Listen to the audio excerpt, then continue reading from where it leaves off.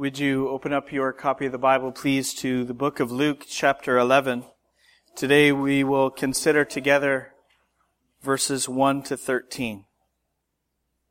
Together let's hear the word of the Lord.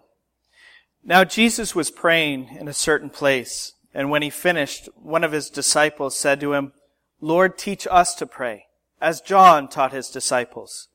And he said to them, "When you pray, say, 'Father, hallowed be your name.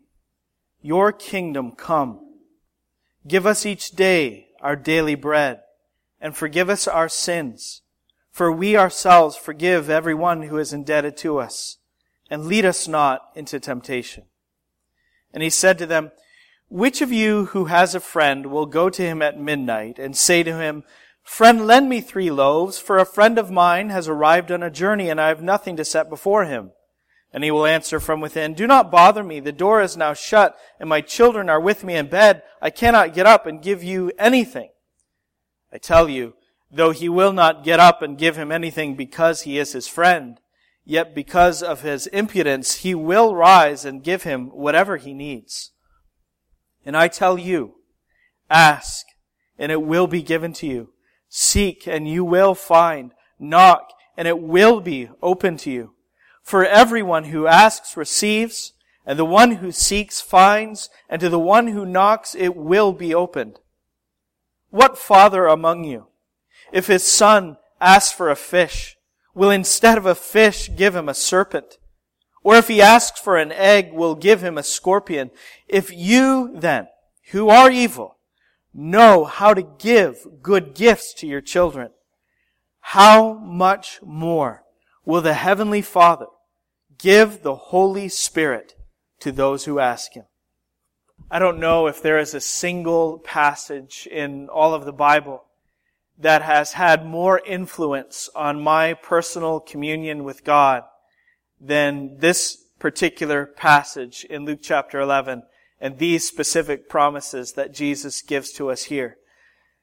It's incredible. At the beginning of the Christian life, praying is a lot like a newborn crying. It's just what we do.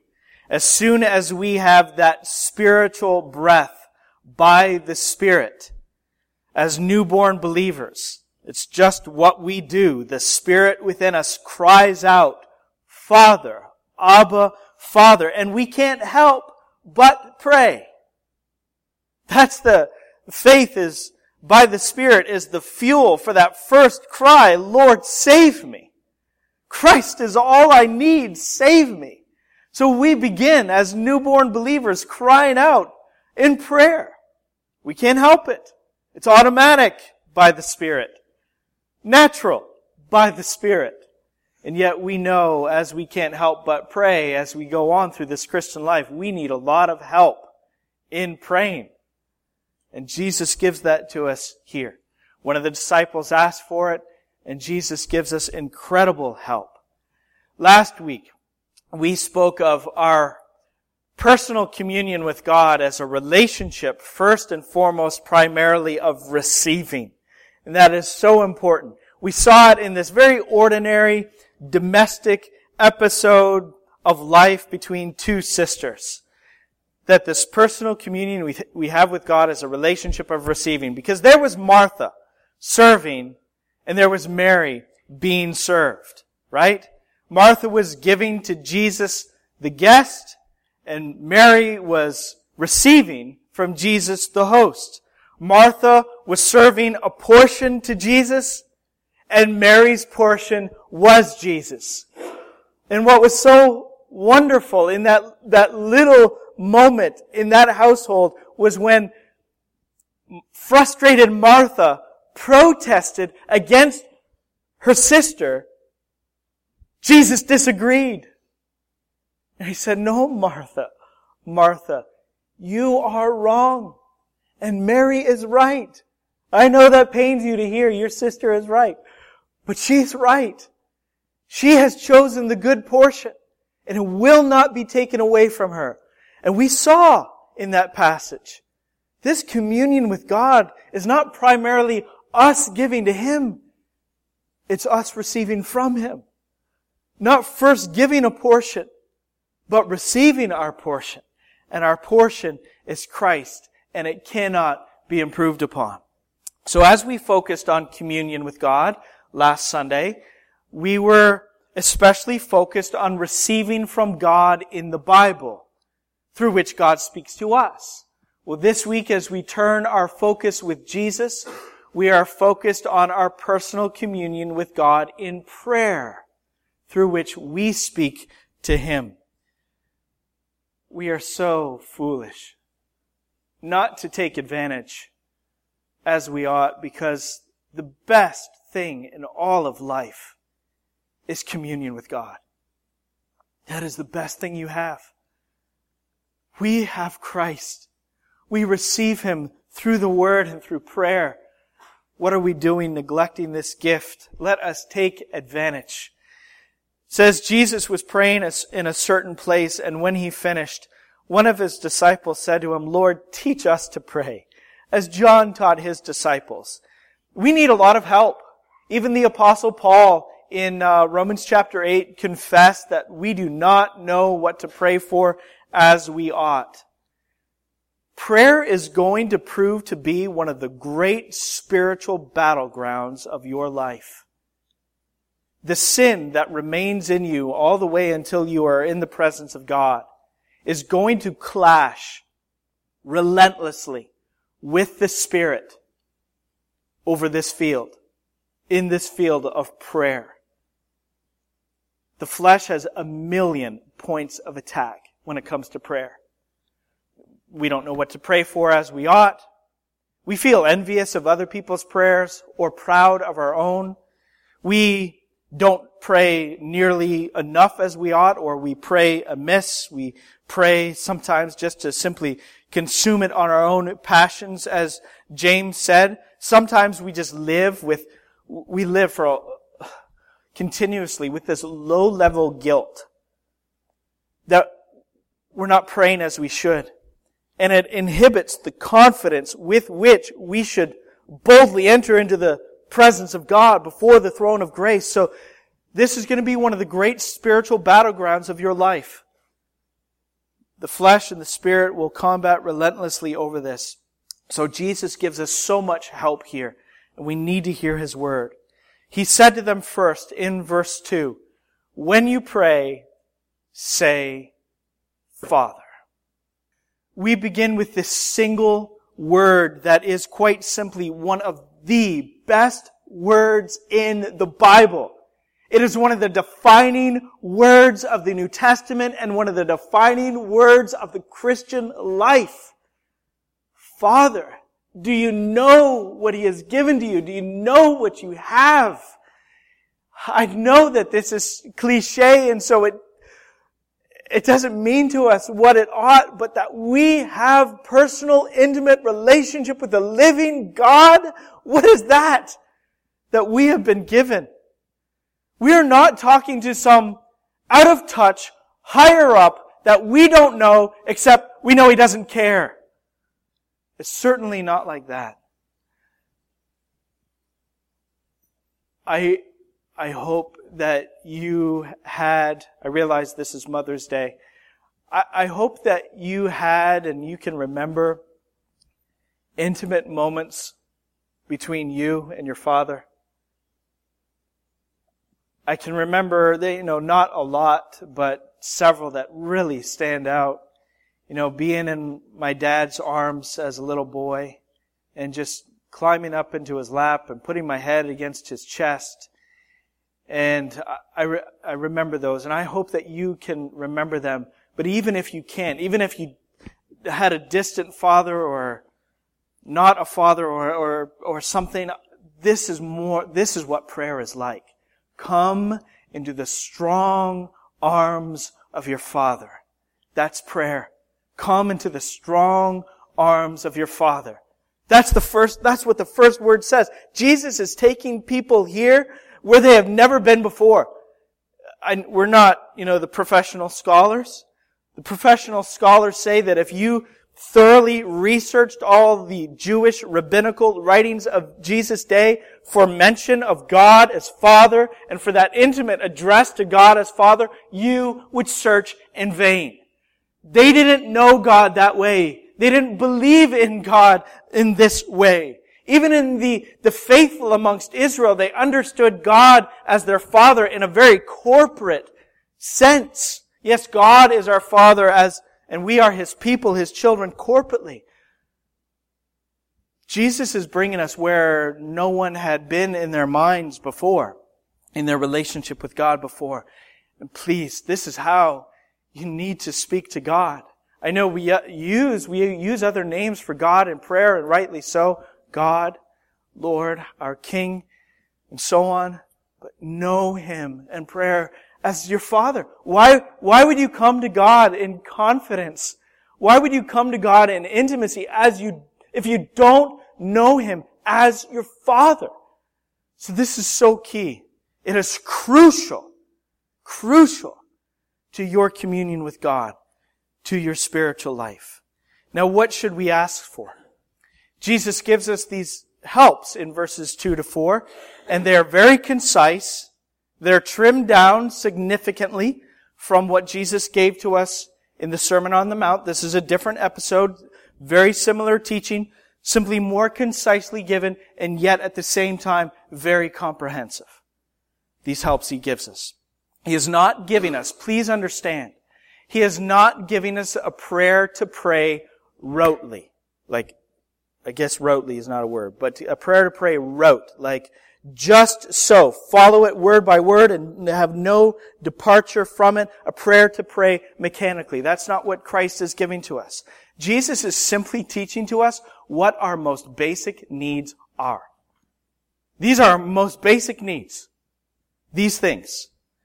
Everyday requests. When we pray, we ask God to accomplish His will, which is the honor of His name upon the earth and in our hearts under His rule. That's a summary of what He gives to us here. The honor of His name in the earth and in our hearts under His rule. We seek Him for daily material supply and for spiritual deliverance. Verses 3 and 4. So just a couple of follow-up questions to press you, to challenge you before we move on to the next paragraph. Do you pray beyond the needs of your body and others' bodies? And do you pray beyond the needs of your own backyard? You know, beyond Aunt so-and-so who has this thing, and beyond our own home, beyond our backyard. Do you pray for the forgiveness and the faithfulness of your heart? I mean, if you're not praying to become like Christ, I mean, what are you praying for, right? And do you pray that the reign of God would consume this earth with the knowledge of His glory? These are our most basic needs. These are also our everyday requests for God's reign on the earth and in our hearts, for material, daily supply, and spiritual deliverance. So now, beginning in verse 5, Jesus gives us really the mindset of prayer, the attitude, the thinking, the confidence, the feel of it. Again, I want to ask you, do you know what you have in your communion with God? God has given to you more than deliverance from hell. God has given to you more than deliverance from His wrath. And that in itself is great, great news. But He has brought you to Himself as His child, as His adoptive heir of His kingdom, and brought us into this intimate relationship with Him. And so when Jesus speaks to us about what communion with God is like, He's given to us the feel of it. The feel of it. And He's speaking to us.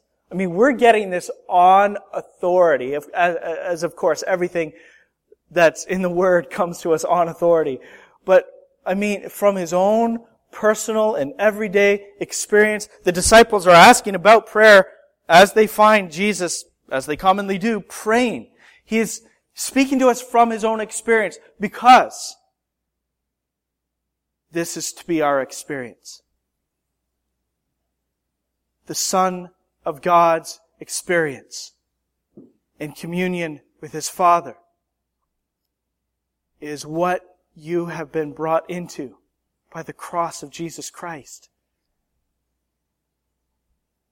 His experience, His prayer life, fellowship with God, that is to be yours. This is what God has given to you. Let us take advantage. I want to press you earnestly that you pray earnestly. Hate the trite, go-to, formulaic, check it off, empty, vain, repetitious prayers, the impersonal prayers. Hate those. Don't judge them in other people. You can only judge them in yourself, but hate that in you. Fight against them.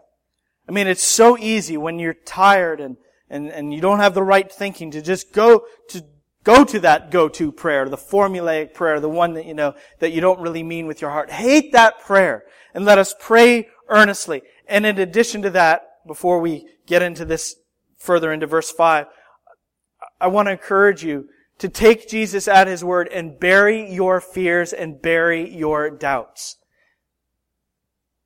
I say this to all of you, but particularly to the members of our church. Remember what you are covenanted to do for this church, for one another here. We are covenanted together to pray for one another. If we are a powerless church, there are two reasons why. And only two reasons why. We are sinful and prayerless. That's why we would be a powerless church. And who among us does not know that we are not experiencing the power of God as we ought? I do not believe that we are. There are only two reasons. Sin settling deep, ignored, passed over, not fought against, and our prayers remaining on the surface of self-interest and self-concern. And that's why we would not be experiencing the power of God that is ours. Because we have sin and we do not have prayer. When we get together, when we are in our own prayer closets, where is the desperation? When we pray together, where is the earnestness? Where is the zeal? Where is the fire? Where is the zeal for the house of God in prayer? I challenge you, as you meet together on Wednesday nights midweek and you pray together, where's the earnestness? Where is the fire? Where's the desperation that God would be working and moving constantly, thoroughly, in a way that we could only say it is of God? Where is all of that longing in prayer as we come together? Who cares what someone else thinks about what you pray or whatever? But I think that there's two reasons for that, why we might not have that earnest prayer together or the fire together. Because we are worried about someone else thinks, or we don't want what God is offering to us, holding out to us in the promises of His Word. We don't want these things badly enough. In which case, we have a lot of repenting to do, if that's the case. And God will freely forgive. And our prayers and our love can return to the first prayers, the first fire, and our love return to the first love. Is God going to hear our prayers? We all wonder at one time or another, and our confidence goes up and our confidence dips down for sure. But we all wonder, is God going to answer this? And Jesus wants all of our wondering and our doubting put to rest. And so the way He goes about this is He paints this really odd scenario. And He says in verses 5 and 6, "Which of you who has a friend will go to him at midnight and say to him, 'Friend, lend me 3 loaves, for a friend of mine has arrived on a journey, and I have nothing to set before him?' And the answer there is none of us, really. We would not wake up a neighbor at midnight for 3 loaves of 3 loaves of bread for a friend, I actually told myself about 2 hours ago, don't say Fred. Happened anyway. None of us would do that. None of us would, be that out of sync with social convention and just common courtesy. But if you did go to your friend at midnight, Jesus, the question doesn't stop at verse 6. You understand that? You see the little question mark is at the end of verse 7. He continues on, and he will answer from within, do not bother me, the door is now shut, and my children are with me in bed. I cannot get up and give you anything. That's the end of the question, and the whole thing is rhetorical, and the whole answer is not happening. In that time, and in that place, you would get what you asked. One commentator, I think he gave a helpful contemporary kind of twist on it. He said it would be like going to your neighbor and knocking on his door at midnight, pounding on his door at midnight and saying to him, my wife is in labor and I'm out of gas. I need help. Your neighbor will come. Your neighbor will help you. And this is what Jesus is saying. Your neighbor is going to come and your neighbor is going to help you. First of all, because of social convention. Back in that day, neighborliness and hospitality were matters of honor and shame.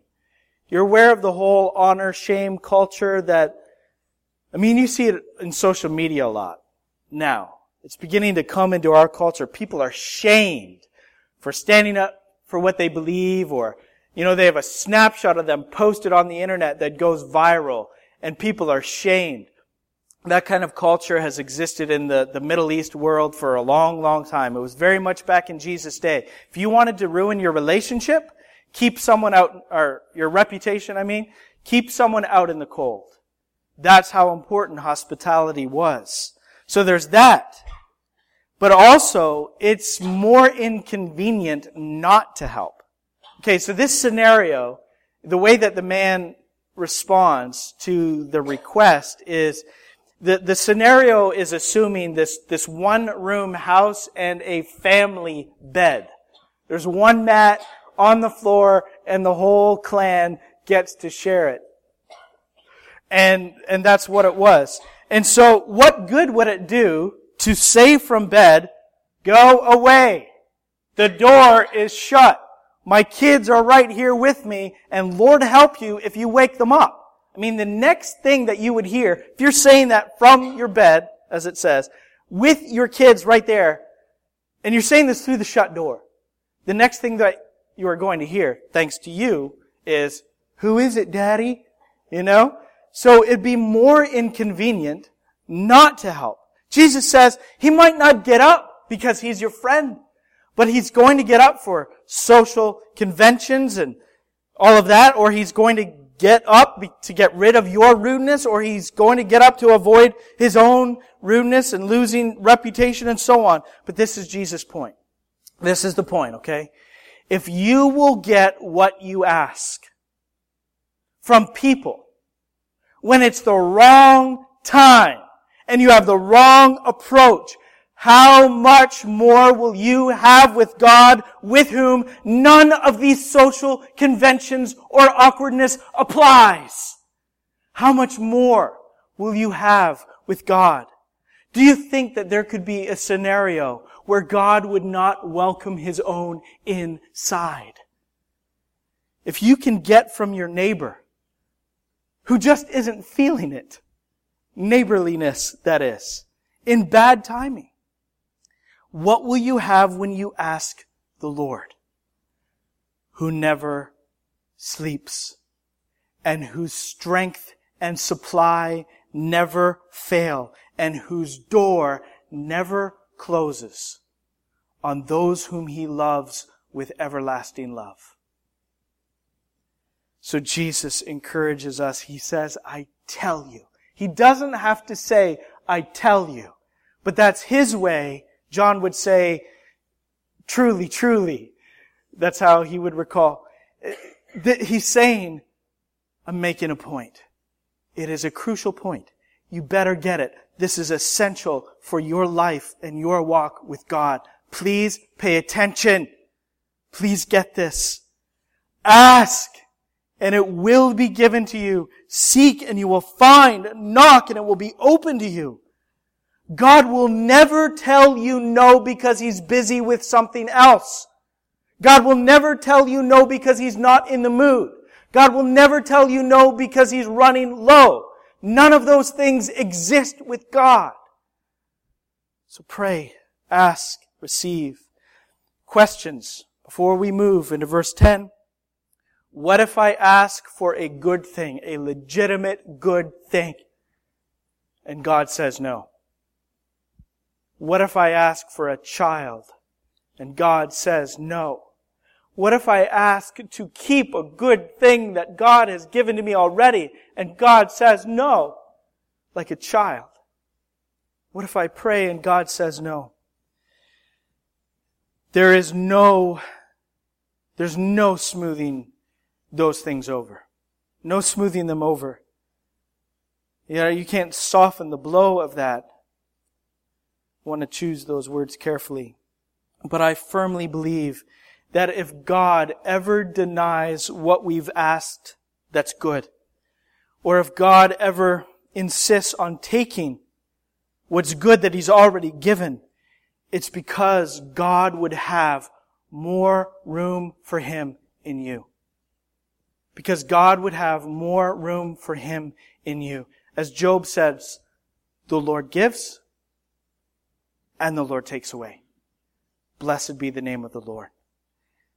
And I want you to hear, God gives all the time. God gives every day. Wake up on an early May morning and step outside and try to say that God does not exist. God is good. God gives so that we will know that there is a God. And God takes away so that we will know that God is all that we need. He says in verse 10, "For everyone who asks receives, and the one who seeks finds, and to the one who knocks it will be open."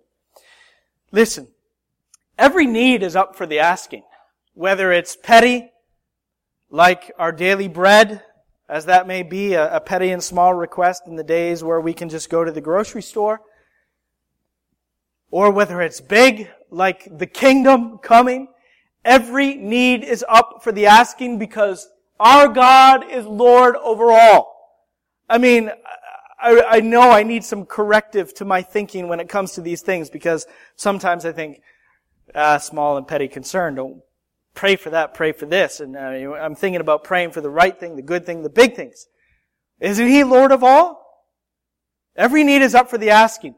Our prayers become small and petty if the small and the petty is all that we ask for.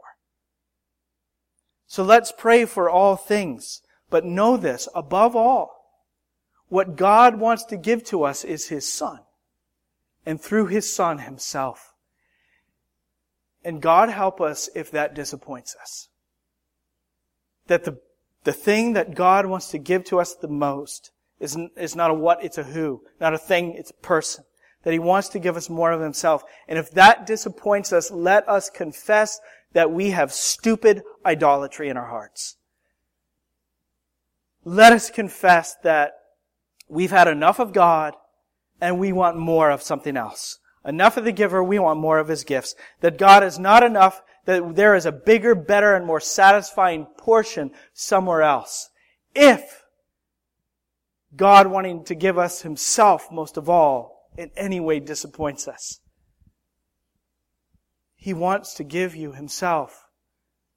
He says, I am here for the asking. Take advantage and ask. Listen to the Lord Jesus and ask. Asking you will receive Christ. Seek the glory of God in the face of Christ and you will find. Knock and Christ Jesus Himself will be open to you. So let us pray boldly, continuously. Let us pray confidently. In verses 11 and 12, we have another absurd and kind of troubling scenario here at the beginning. He says, what father among you, if his son asks for a fish, will instead of a fish give him a serpent? Or if he asks for an egg, will give him a scorpion?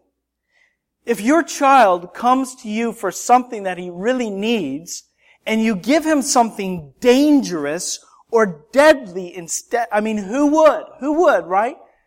There are exceptions. There are exceptions. But this is not expected. We don't say that's normal. We read of such cases and we say that there's no way to explain that but the demonic. Even in our society, which is a truly evil society, you do not want to go to prison for harming children. There is a special kind of punishment, not necessarily sentenced by the judge, but there is a special kind of punishment reserved for the worst of society who inflict our worst upon children. And I know of a man. I know a man who went to prison for such. And he did not have it good. As messed up as our society is, we don't expect anyone to inflict evil upon children. This would be like if you're about to cross a busy street and your little child, just imagine your little one reaching up for your hand and you slapping him across the face instead. And that makes the parent's stomach churn. You don't want me to give any more examples, and you probably, why do you have to say that, Brother Mike? That makes our stomachs churn. And this is what Jesus is concluding then. And the logic is airtight and the logic is beautiful. He says, if you then who are evil, that is, you are natural born sinners, and you are sinful and selfish at your core through and through, if you who are evil still know how to give good gifts to your children, you give them the basics. You give them food. You give them clothing. You give them shelter. You give them safety, security, education. You give them those things. If you can do that, and you're evil, how much more will the Heavenly Father, who is pure goodness, give the Holy Spirit to those who ask Him? This is Jesus now wrapping up these couple paragraphs of teaching with this climactic thing. And it's verse 13 here that has shaped my thinking and my feeling about my communion with God on a daily basis. This is more than any other passage, along with Romans 8:32, which I don't have time to recite, but those two passages, this and that other. A Sunday does not go by, that you don't hear me praying according to this promise. Give to us your Spirit.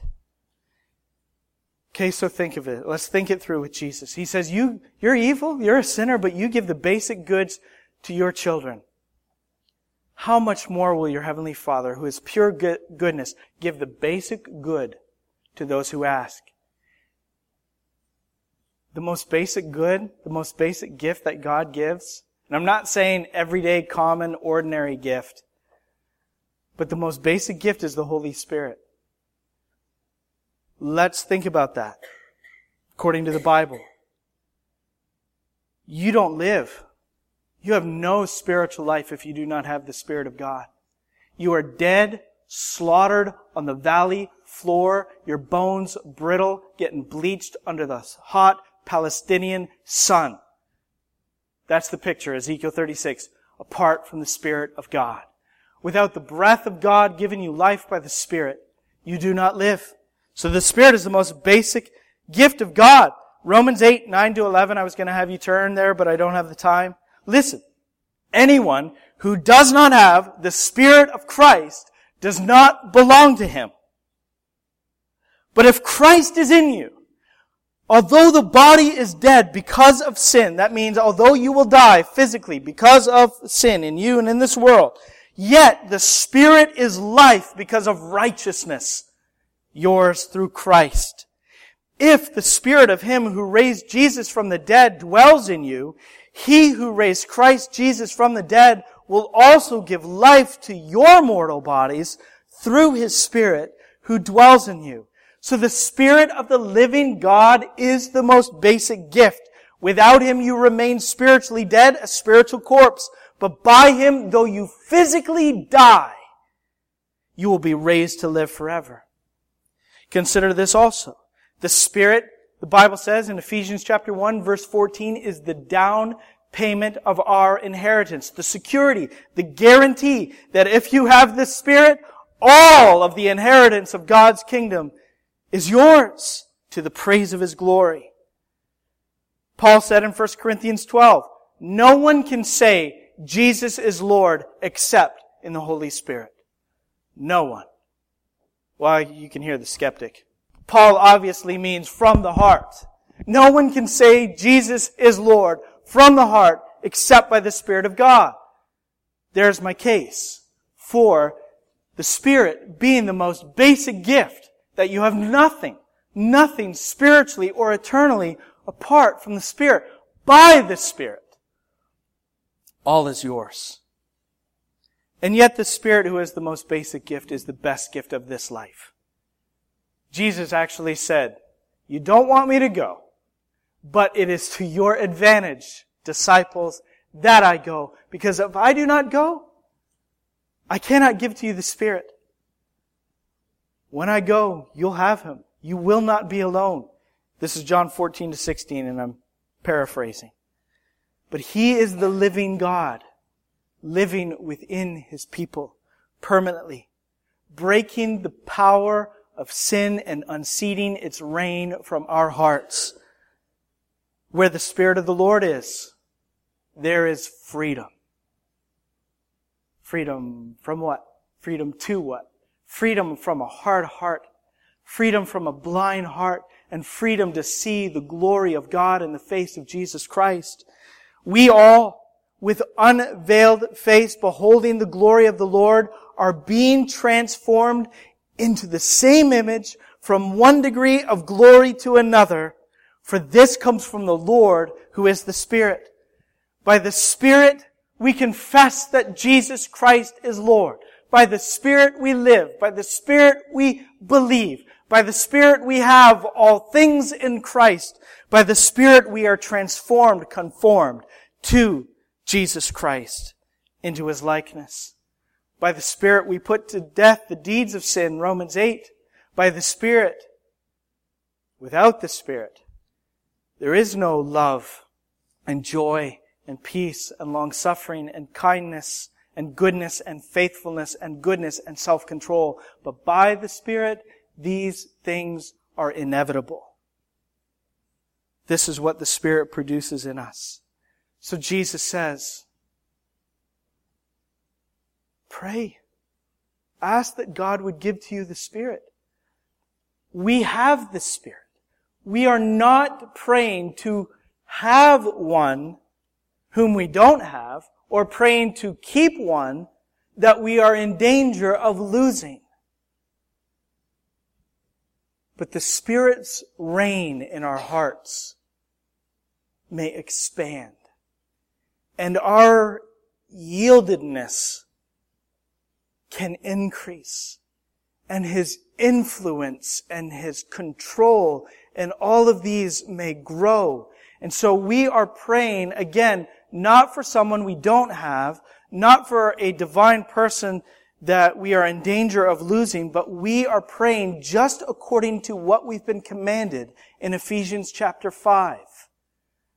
Be filled with the Spirit. And the consequences of that in our corporate life together.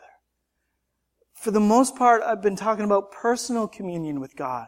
But when we pray according to this promise to have the Holy Spirit, and we are together filled with the Holy Spirit, the consequences on our life together are very dramatic and very powerful, and I believe can only be attributed to the Spirit of God. We can't ever say, look at us, look at our spirituality, look at our closeness, look at, any of that. It's all of the Spirit of God.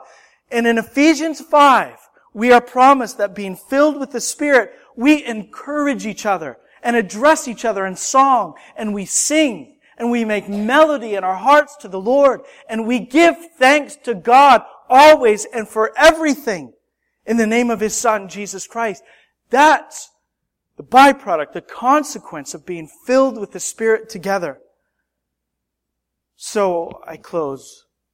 Why would you not pray according to this promise, claiming it with boldness? Why would you not pray to have the Spirit every day of your life until finally the Spirit's work is complete and you are in the presence of Jesus, fully, perfectly conformed to Him? Why would you not pray every day for this? The promise is full. I mean, you can't... I'd like to improve on this. What could we add? You don't get better than this. It's full. And it's free. It's free. Jesus says, ask and you will receive. So is your heart set on these things? God's desire is to give you lavishly. Is your heart set on these things? Do you long for Christ? Do you want your life and the life of this church to be conformed to Him? Do you want to be possessed by Christ? To have your life revolve around Him? And do you want a church of such minded brothers and sisters alive in the Lord and in love together? Then hear the word of the Lord. Heed this promise and pray boldly. Pray full of faith, with confidence, continuously, and pray with thanksgiving, believing that as God has promised in His Word, so He will be faithful to fulfill. Let's pray. Father in heaven, first we thank You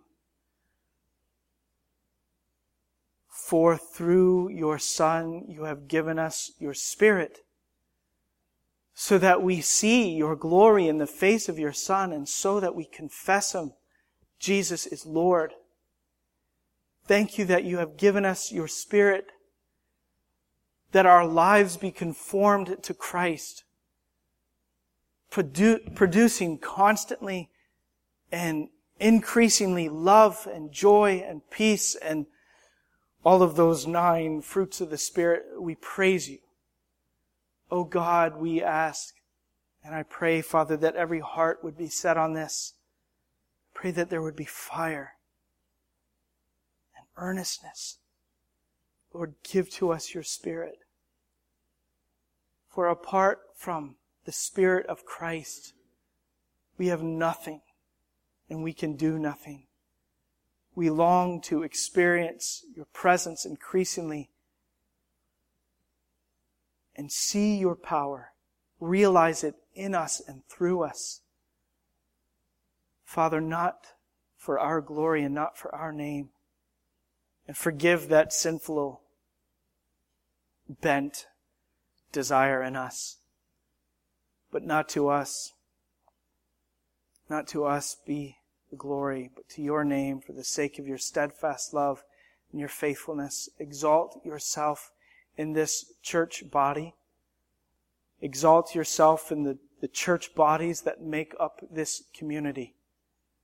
May Jesus Christ be praised and live for all the way until glory. In His name we pray.